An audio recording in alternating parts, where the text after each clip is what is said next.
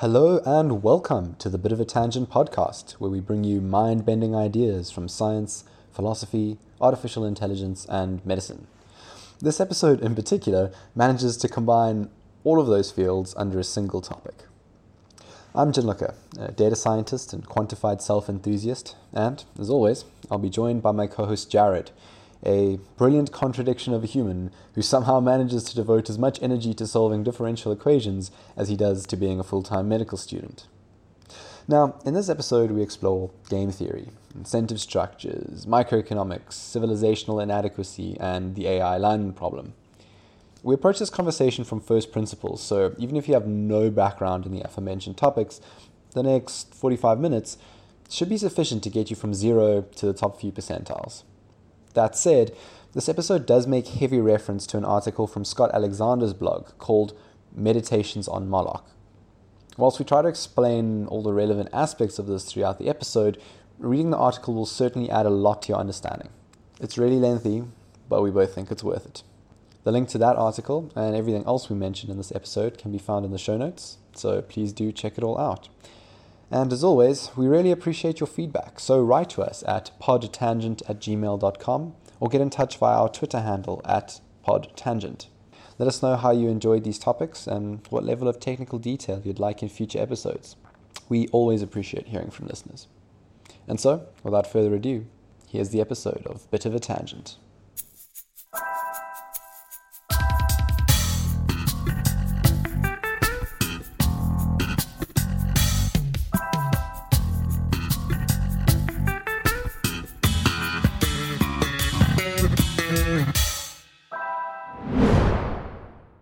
I think it's worth just setting the scene here. We are referring to a fairly well-known blog post by Scott Alexander on his blog Slate Star Codex.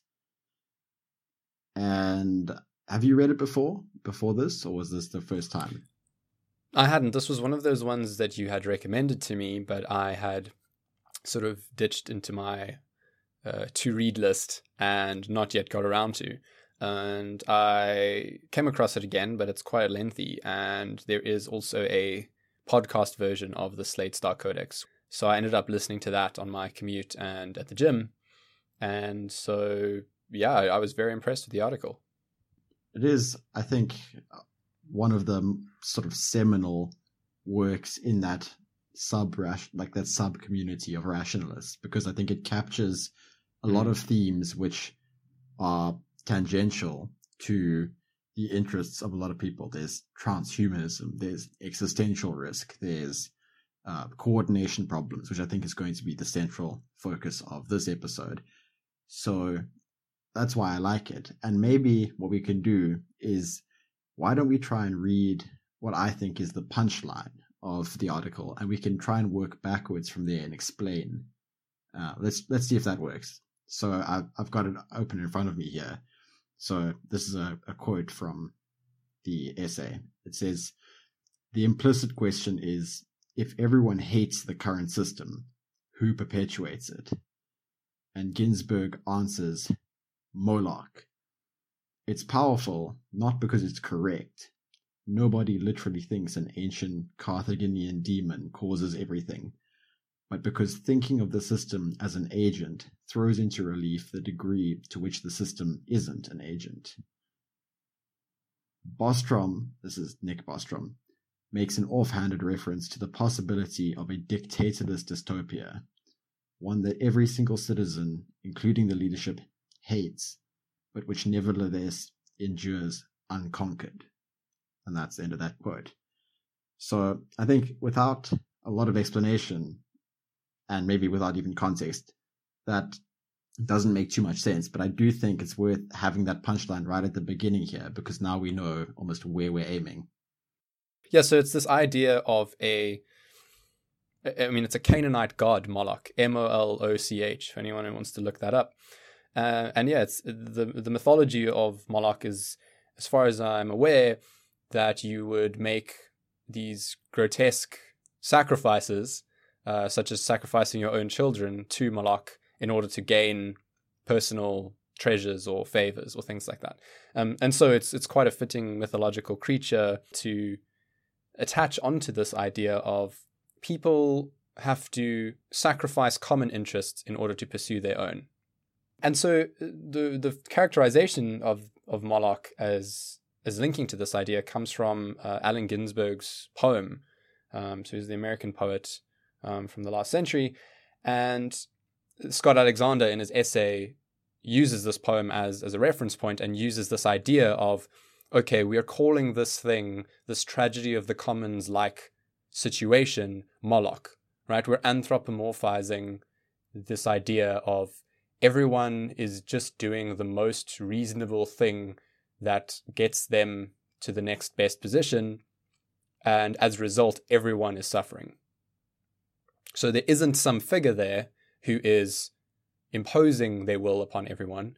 It is just the natural state of affairs, given the current system and how it plays out. So maybe you could try and give an example there in terms of sacrificing a value in an evolutionary or other sort of competitive game. And I think game is a specific word I'm using there because a lot of what we're going to speak about tonight is grounded in game theory. So let's just right off the bat use that terminology. Yeah, so something that comes up quite a lot in our discussions is using this mathematical or logical framework of game theory to discuss a lot of the kinds of situations that occur in science, rationality, everyday life. So this sort of classic example in game theory is your prisoner's dilemma, right? So you've got two agents, two parties will be in a situation where if each acts in their own interest, the overall outcome is not ideal for both of them.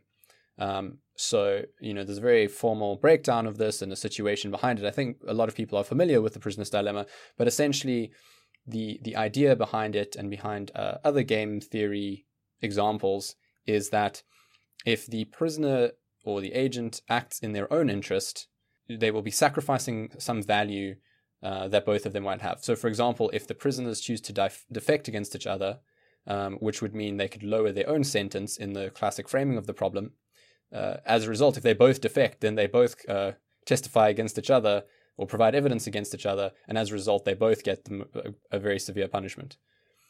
If neither of them defects, then there's not enough evidence to prosecute them successfully, and so they both get a very minimal sentence.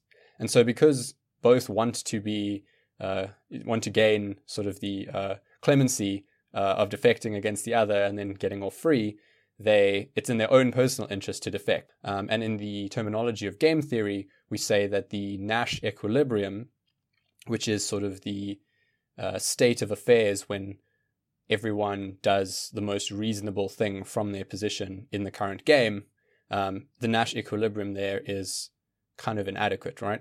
It's not the best outcome. Okay. And I think maybe the problem is I think a lot of people have heard of the prisoner's dilemma, but I think what's so interesting about the Moloch example that Scott gives in this essay is this obviously applies to not just made up hypothetical prisoners, but it has to really apply to the society we live in, right? So the other example that I think helps to think about here is that of evolutionary competition, right? Where, initially a species moving into an environment, there's excess resources, and so there's not much struggle to survive, right? So this species will breed and breed and breed, but they're not struggling. So we can say that the suffering level is fairly low, whatever species you want to imagine, right? But as that species starts to butt up against the limiting capacity of this environment to sustain a number of individuals, then that slack, right, that excess resources that previously led to good quality of life, right? Maybe it led to only having to forage for 4 hours a day, right? And because of that, there was lots of time for leisure. Once the species butts up against the carrying capacity for that environment, organisms who sacrifice an extra hour of leisure to forage for 5 hours a day outcompete organisms that forage for 4 hours a day, right? And then you can see that becomes this race to the bottom where you had at the start a bunch of different organisms, or a bunch of organisms who got away with 20 hours in a day free and only scavenging and foraging for 4. But you can see that the sort of stable state where you can always sacrifice an extra hour means that everyone has to sacrifice that leisure time, and not doing so means you are outcompeted. But the problem with this, and this is how this is analogous to the prisoner's dilemma, is once some people choose to sacrifice leisure time for extra resources, right, extra time to forage, then you either don't do that, in which case you die, or you do it, in which case everyone now, let's say, forages for 5 hours a day, but because everyone's doing it, you get the same amounts of resources. So everyone was better off originally foraging for 4 hours and getting X amounts of resources, but now you're all worse off and you get the same amounts of resources. And that's, I think, a more physical grounding of the prisoner's dilemma, which you could view as this like high level abstraction of the key principle at work there. And I just wanted to point that out because I think otherwise everyone nods along when they say, well, I've heard of the prisoner's dilemma, but it's actually so applicable to ideas and realms, because now I'm saying organisms, but you could read into that people choosing to either work a second job or spend time with their kids, right? This suddenly becomes much more applicable. You can read this into companies choosing to support the environment or maximize for profits. So that's what I wanted to add in there. Absolutely. And I think that scenario that you described is much more like the tragedy of the commons scenario that's presented from the sort of economics background. I think the prisoner's dilemma is a very rationalist example to use because it talks more about agents, and it is sort of the base case of game theory, and it ties in very close to the mathematics. It's very quick to reduce it to a mathematical formulation. So yes, while that is the standard case, I think the tragedy of the commons example is a much more tangible way of showing how this can be relevant in daily life. What I also liked is he brought up the example of cancer cells. And I really like this because it's an example of how the agent doesn't have to be a conscious, highly rational being. It just has to obey some set of desires or rules. It has to, favor something over another. So it could be a cell, it could even be a molecule, it could be anything. And so the example of cancer is quite great because a cancerous cell is growing out of control. It's taking more resources than all the other cells in order to sustain its growth and to carry on multiplying. But as a result, the cancer ends up overwhelming the body and ultimately dying too, right? And so you're in the same scenario as the tragedy of the commons, but instead of a guy who's deciding not to filter the water so that he can get a competitive edge, you've got a tumor that is using up all the body's resources and ultimately killing all the neighboring cells that are essential to sustaining life. And I think this is a really great formulation as well because it shows how this is all the same problem and it can be represented with mathematical formulations, but yet it manifests itself at every level of hierarchy in our lives. And so we have spent quite a bit of time going into the game theory background, but I think that's really essential because it really is the foundation of all the arguments that follow. And so we get into this idea of Moloch being an extension of that, being this idea of there is no one who's going and saying the water should be polluted. There is no, capitalist big brother, lizard people, Illuminati organization who is mandating that their henchmen put chemicals into the water that are going to pollute it, but yet the water ends up polluted. And this very idea of the mechanisms of the system can cause outcomes that are unfavorable for all the people or all the agents or all the entities involved in the system. This is this idea of Moloch. Okay, so I guess the natural question that arises then, right, is if we're saying that without anyone intending to do so, these disembodied processes, which we are, for the sake of embodying it, calling Moloch, right? We're saying that Moloch can ruin everything, right? Moloch can take these creatures with all the free time and resources in the world and get them competing in such a way that they destroy all their free time whilst getting no extra advantage. So then the natural question that comes up is, well, yes, it's true, sometimes on Earth we see terrible things happening, right? But for some reason, we're not all in an all-out war for like out-competing each other.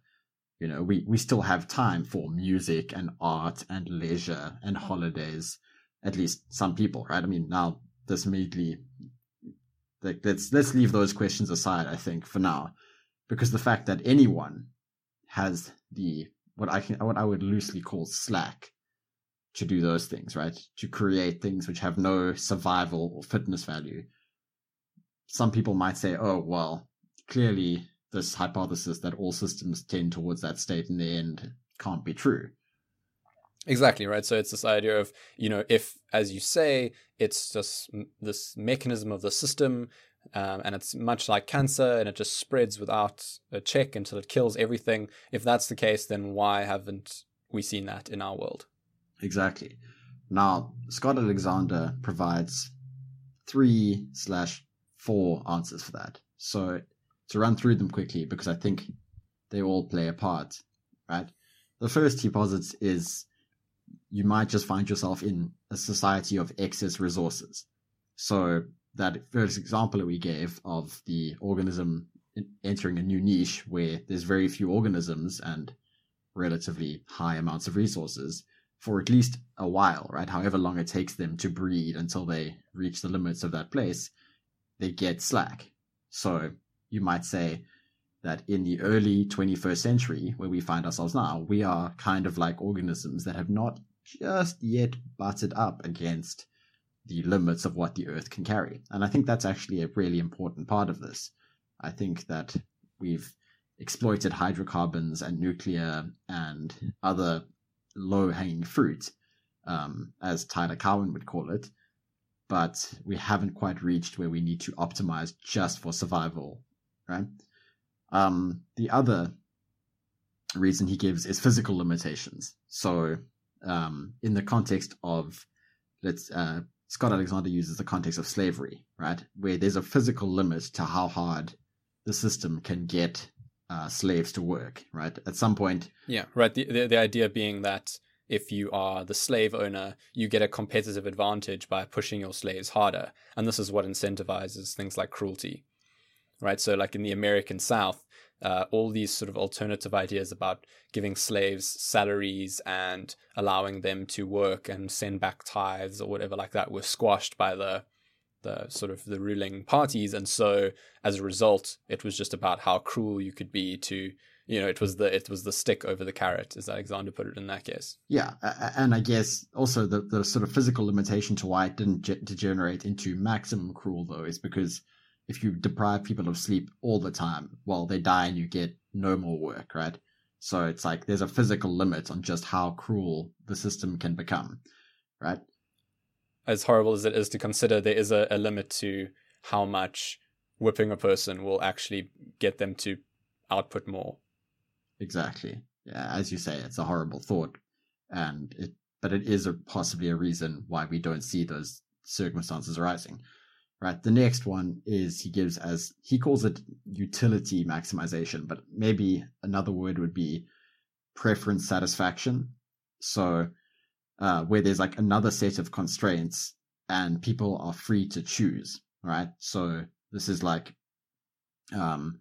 if you are, the example he gives is if you are a farmer trying to sell coffee to some other rich nation, well, they have a set of preferences. And so, if you make your wages really low and people can easily move to another farmer, then you don't outcompete them on that axis. So where there's a bit of slack in the system, you still don't reach maximum badness, right? And then the last one, and this maybe finally gets us into the main topic of this podcast, is coordination, or the God's eye view. And basically this again comes into where from inside the system, everyone acting perfectly rationally ends up in this terrible situation, right? They're competing for nothing or defecting in the prisoner's dilemma, right? But from outside, it's actually really easy to solve a lot of these problems, you know? If there was some sort of deity who could just come down and align everyone and say to everyone, today, everyone stop, and we're going to restart with everyone doing this thing, you'd suddenly find a lot of problems went away. So that, I think, should act as our segue for talking about coordination problems in general, and we can either give some examples or why solutions to the coordination problem, as it's known in economics and game theory, are some of the biggest technological opportunities and risks that our society might face. So you can sort of think of the natural state of things as being like a wild jungle, totally unkept, right? If you think of like a rainforest, you think of trees have to grow really, really tall because you have a competition for sunlight. And so if you don't grow tall, other trees are taller than you and they block your sunlight. And so you are unable to photosynthesize effectively. So then you have to grow taller. And so what you have is just trees expending ridiculous quantities of energy to grow incredibly tall. Whereas if they all just stayed well spaced out and the same height, it would be fine for all of them, right? So that's another example of a sort of tragedy of the commons. And an example like that illustrates how, you know, it's all in the mechanics of it. There's no malicious actor. Moloch is in the mechanics of the situation. But as this metaphor goes, you can also have a different scenario, which is much more like a garden. So instead of this wild, overgrown jungle that's totally chaotic and results in all this wasted energy and chaos, if you have a gardener come and plan exactly where to plant things and how to lay things out, to trim weeds and remove species that they don't want in the garden, you end up with this beautiful, orderly environment where things like flowers can grow, which, you know, would otherwise be totally smothered out by taller vegetation. And so I think this idea of a garden and a gardener as a way of having a third party, a sort of almost a deity or an overlord to help coordinate is a really good example, right? And this was something that existed very clearly when you had monarchies. You know, the king essentially has no interests other than the state's interest because the king has no one to compete against. They've won the competition, so to speak. And so their only job is to ensure that the competition they've won remains a healthy competition. The problem is people have varying degrees of skill in that, and one person is only so effective at something. Whereas in democracy, you have much more like the jungle, which is interesting because it protects you from some of the worst aspects of an overlord or a gardener, let's call him. But it also prevents you from having the best aspects of a gardener. And so the coordination problem is really about, well, is it possible without having a gardener to all simultaneously switch from being a jungle to a garden, for all the plants to agree to just become a garden? And because they're all doing it at once, no one loses out. Or do you have to have a gardener? And if so, how do you make a good gardener? So for me, that's the coordination problem sort of summarized in a metaphor. Let me add on to that. One of the reasons, I think one of the more compelling ones that there's many reasons that as a society, I think we want to think about the coordination problem. But the one that struck me most recently, and it was a powerful idea, was Nick Bostrom's paper about the idea of, as a society, we've been sort of selecting technologies out of this in this blind process, and we don't know when we're going to pull a technology that's deadly out, right? Yeah, absolutely. I mean, it's this idea of no one is deciding what technologies we're going to invent next. It's just this mad rush to invent the next technology. All the incentives of the system favor people discovering things and spreading them into the world for financial or personal gain, right? So everyone who is trying to discover things is just trying to discover the next thing that they can then bring into the world. And so Bostrom has a really elegant metaphor for this, which is an urn. So I don't know if you want to give some. Yeah. So the actual paper was called the Vulnerable World Hypothesis. And what Bostrom basically posits is we are acting as a society as if there's no such thing as something that we invent that could be universally and uniformly fatal. But, says Bostrom, when we invent new technologies, it is as if we reach our hand blindly into an urn, right? And so far, when we've pulled out our hand, we've found mostly white balls, right? Balls that have just improved society.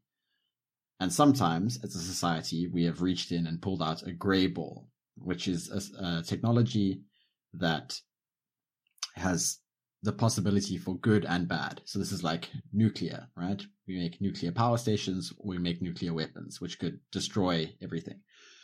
But Bostrom's point, and this is the powerful one, right, is because we are putting our hand in blindly and we don't know the contents of the urn, it could be that one day we reach in and there is a black ball. And he frames the idea of this black ball as a technology which every civilization that encounters this or discovers this or invents it is rapidly and irrevocably destroyed. Like, there is no way to not destroy yourself with this technology. And I think, for example, you know, someone might say that's just not possible. But, you know, for example, if fissioning, if making refined uranium did not require the resources of a small nation state, right? If you could do it in your backyard, well, then anyone maybe could make nuclear weapons. And it might be true that like complex societies cannot exist in worlds or universes where the laws of physics are such that it is that easy to make nuclear weapons, right? Like anyone with just a pet peeve or a religious reason or joins a cult or has a delusion could end big parts of society, right? Yeah. If it was as easy to detonate a nuclear bomb in a city center as it is to, you know, smash a piece of cutlery or crockery, well, for starters, Greece would have taken out many countries by now. But in addition to that, I mean, you can see how easy, you know, if a fit of rage is sufficient to start a nuclear war, well, then what hope would the world have, right? I mean, even as it stands now, we've dodged total annihilation a number of times. There was, and unfortunately his name's going to escape me, the Russian sort of intelligence officer who saw 5 incoming nuclear missiles from the US, and instead of, during the Cold War, and instead of you know, signaling this to his commanding officers to start the retaliation effort, decided that it must be a false reading and to actually not tell them that it happened. And it turned out obviously to be a false reading, and as a result there was no nuclear war. Yeah. So the reason that I think bringing up this example of the urn is because it throws into relief coordination problems, and in 2 interesting ways, right? The first is in the technologies we create, right? Because every individual researcher is in some sense incentivized just to do research that gets publication, there is the problem of, you know, we almost can't help putting our hand back in the urn, regardless of what's in there, right? But now there's the second coordination problem, and this is where things get dystopian. And that is, if one day we pull out a technology that makes it trivially easy for people to print the smallpox virus or to weaponize nuclear, the only way, in some sense, that a stable society could survive would be if we solved the coordination problem in such a way that it became impossible for anyone to do that. So this is maybe a different kind of coordination problem. This is more like mass surveillance and which would be a gardener, right? A mass surveillance system would be like having a very strict gardener who meticulously, prunes away all weeds and lays down pesticide. And, it's the guy who's checking his garden every single day because, the alternative is that the plants themselves would be managing that. And then the other obvious link to this podcast and our own interests is one of the likely tie-ins is that this gardener is probably some form of artificial intelligence, right? I mean, we're talking about mass surveillance, interpretation of data, understanding of motives and reasoning, and then action based on that in order to mitigate and prevent some dire consequence. I think this has taken us full circle from viewing Moloch and explaining it and the game theory behind it. But now we sort of reach a more scary conclusion, I find, than Scott Alexander's one, where we not only have Moloch, the terrible driver of us polluting things and all of that, but we end up almost wanting a tyrant, wanting a monarchy, because some versions of the coordination problem, without solving them, literally end up with complete existential annihilation. Exactly. I mean, so just to reiterate here, the reason why there's a coordination problem is because there is some state of affairs that are bad for everyone or could be better for everyone or all parties involved. But it's in everyone's direct interest not to work towards those state of affairs because they would then personally suffer. And so everyone's in this deadlock of being unable to work towards the thing that would benefit everyone because it would so drastically harm them. And even if they just wanted to do it out of the goodness of their heart, they would become like eliminated from the equation very, very quickly, and so would actually end up not having any effect because they would be so disadvantaged.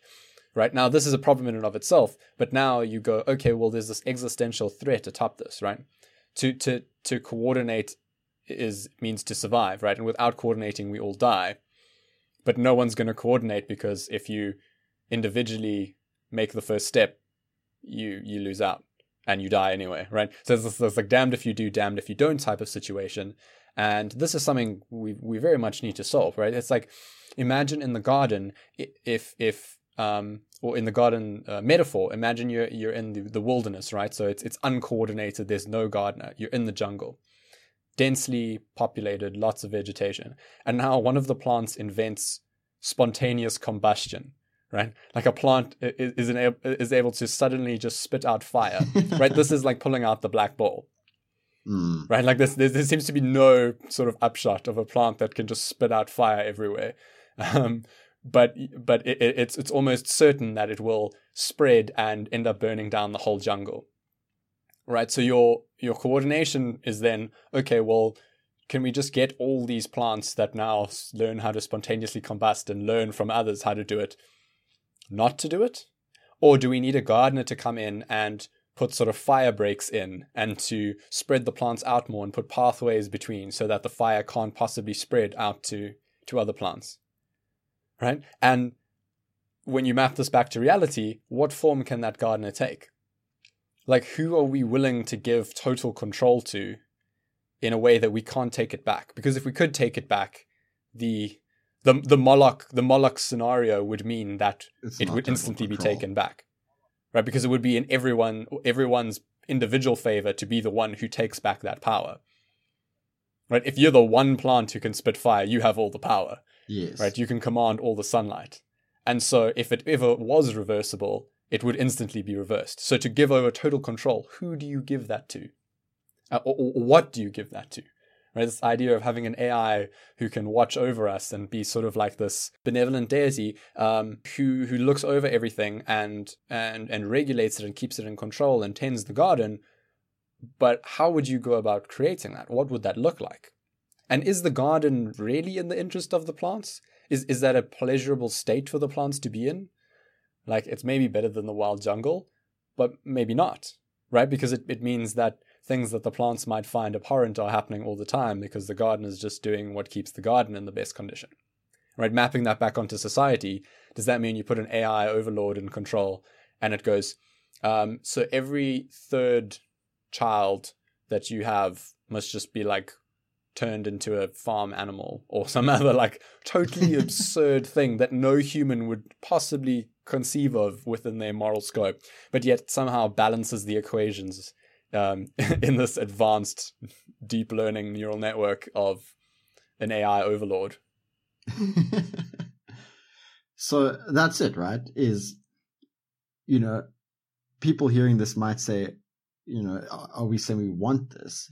But in some sense, we're saying, you know, you're at some point choosing to either succumb to this black ball, right? This existential risk that, you know, we cannot get past, right? Without the gardener, the AI. So then you say, well, then we have to unleash the AI. And then it becomes a question of this like seemingly terrible moral trade-off between every value we sacrifice to this AI versus just continued existence. And I think the most disabling thing about that is that, as you said, the handover to the AI by definition has to be irreversible. Like if we can ever reverse it, then it no longer works. We're going to be choosing something for potentially all eternity. And so, I mean, if nothing else, this example should be a good reason as to why, you know, people in the rationality community care so much about the AI alignment problem. This, I think, maybe throws it into relief quite well. Yeah, if we aren't able to coordinate with amongst ourselves, we might, you know, assign someone else to coordinate for us, the gardener, but then their values must be aligned with ours. Otherwise, we end up with a situation where we have someone controlling everything, but they're doing horrible, abhorrent things, right? The best way to manage humanity might be to render humans totally incapacitated. And this goes into perverse instantiation and a whole bunch of other ideas of Bostrom's. I mean, and the scariest part about this is that developing AI is not the only way we might do this. It's not the only black ball we could conceivably pull out. There may be no black balls. They might all be white or gray. But there may be more than one black ball too, right? And so there are probably more ways that we could destroy ourselves. AI just seems to be one of the most likely and one of the most prescient to imagine, but there are other ways as well. So I mean, like AI just is one that, you know, we happen to have a background in, but there could potentially be so many other ways. Like maybe like cold fusion, right, which just could instantly just cause, you know, runaway reactions that unleash quantities of energy that we can't possibly contain, right? Various other things like this, and obviously the one you actually did mention earlier was, you know, being able to just print the smallpox virus on your 3D printer at home, and all of these are quite terrifying. However, the AI one might not be a black ball. In fact, there are a lot that might seem to be black balls, or might, or could be looked at as more of a gray ball, right? And so this comes into having this idea of maybe there is some hope of these technological aspects remove the limitations that Scott Alexander identifies, like those physical limitations, like we talked about with the slavery example. Like you can only push a slave so far, but if that slave's a robot, you can maybe push them, you know, indefinitely. Technology is able to remove all these physical limitations and various other things that were stopping the runaway effect before. But at the same time, technology might be the very thing that helps us coordinate. So one of the examples that many people bring up is like something like blockchain technology. Yeah. You could use that as a way of coordinating without everyone having to simultaneously opt in. It's almost like the incentive of what serves you best and what serves the common good best are aligned, right? And so it's this idea of designing systems in advance and doing the hard work against maybe your own interests to create a system that then can be rolled out where everyone's individual interests and the group interests are more closely aligned. Yeah, I think positive solutions to this somewhat, you know, it seems far off. And I hope we've done a reasonable job of maybe showing why, if not being far off, some of these ideas are at least plausible, right? we don't know when we reach into the bag the next time and pull out, the slightly darker gray ball. And I guess, like some of the smartest people in the world are doing research on solving these coordination problems, on figuring out better ways to get large groups of humans to align their incentives and have some sort of governance mechanism. And this is something that we speak about and think about a lot. And it's almost humbling the extent to which few good solutions present themselves. And yet this is an area in which good solutions are worth more than whatever you can measure value in. This is where we need solutions as a society. So I think a lot of this can seem like an intractable problem. And there are so many ways that humanity can possibly be destroyed. And there's all these concerns of gray balls and black balls. And is there any possible way we can solve this coordination problem? And those are all still open questions, right? We don't have the answers yet. There are people working towards. And I think in the meantime, what is a good takeaway for people is understanding what this idea of Moloch is. This idea of there doesn't have to be someone malicious for things to be bad. There doesn't have to be someone actively suppressing things for them to be suboptimal, right? The actual mechanics of a system and everyone acting in their own best interest can result in these less than optimum outcomes. And this is this idea that we've got the name Moloch for, right? That comes from this Ginsberg poem. I think that's a really useful thing. And I think the first step for anyone who's coming across these ideas for the first time is to start looking in everyday life and at places where one would have previously gone, oh, can't they see? It's so obvious that they should do X and Y instead. The politicians can't see that they need to focus more on education and reform the system. Why are they so dumb that they can't see that the policies they're passing are not having the desired outcome? And instead of having that condescending almost opinion and just looking down at it and, oh, they must be stupid, and instead look at things and go, can I see a way in which the mechanics of the system as it stands could make otherwise intelligent and ethical people act in ways that create an overall result that is suboptimal? For example, in politics, you can look at it and go, well, actually, the politicians, to be able to have any impact, they need to get re-elected. And to get re-elected, they have to be showing everyone that they're doing something and achieving something. So it's in their interest to focus on small, immediate issues and not massive long-term ones like reforming education. And so if they want to have any impact at being able to fix healthcare, let's say, they have to be able to show that they can create some jobs and fix one or two things here and there, and win re-election and buy themselves the time to operate, right? And when you start looking at things from this framework, it gives you hope that most people out there aren't bad. And in fact, most people out there aren't stupid. And in fact, most things out there don't have to be malicious or grotesque in some way for bad systems to take hold.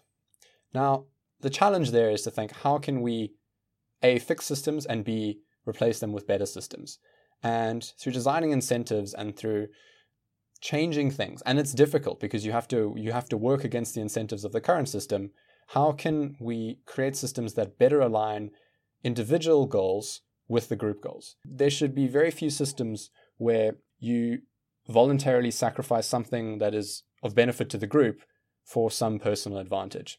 And the more people can recognize situations where that occurs in daily life and work towards thinking of ways that might be circumvented, I think that actually gives us a shot of moving forward. And this is the sort of ideal of if we can save ourselves from this, it will be by applying our skills to using the gray balls in the kinds of ways that allow us to coordinate, to design better systems, and ultimately go, you know what, stuff you, Moloch.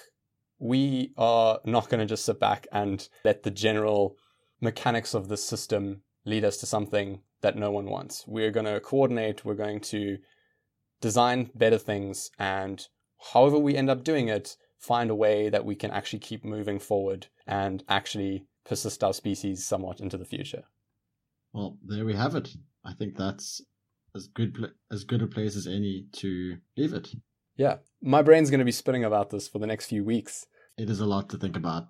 There's so much going on here, but I think it's a really nice one to dive into. Hopefully we did it justice. I hope so. Yeah, thanks for your input and for sending me the article and reminding me to bump it up my priority list. Otherwise, this conversation would never have happened. No problem. I really hope that actually more people will go and read it if they at all find this interesting. It does a really great treatment of a lot of everything we spoke about today and more. So, yeah. And if they can't read it, there's an audio version on the Slate Star Codex podcast as well. It's pretty good if you on a long commute. Yeah. Very digestible. Great. Thank you, sir. Thanks. It's been a good chat. Until next time. Thanks for listening to the Bit of a Tangent podcast.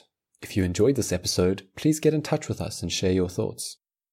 You can email us at podtangent@gmail.com or connect with us on Twitter through the handle @podtangent. For more information about us, our backgrounds, and other projects we're involved in, visit our website at podtangent.com. That's podtangent.com. The best ways to support us are to share one of our episodes with someone who may enjoy them, and to give us a rating or review on iTunes. That way, Apple knows that we're actually worth listening to, and all the platforms that pull content from them will too. We both love having these discussions, and relish the opportunity to share ideas with like-minded people around the world. So your support and listenership are sincerely appreciated. Until next time.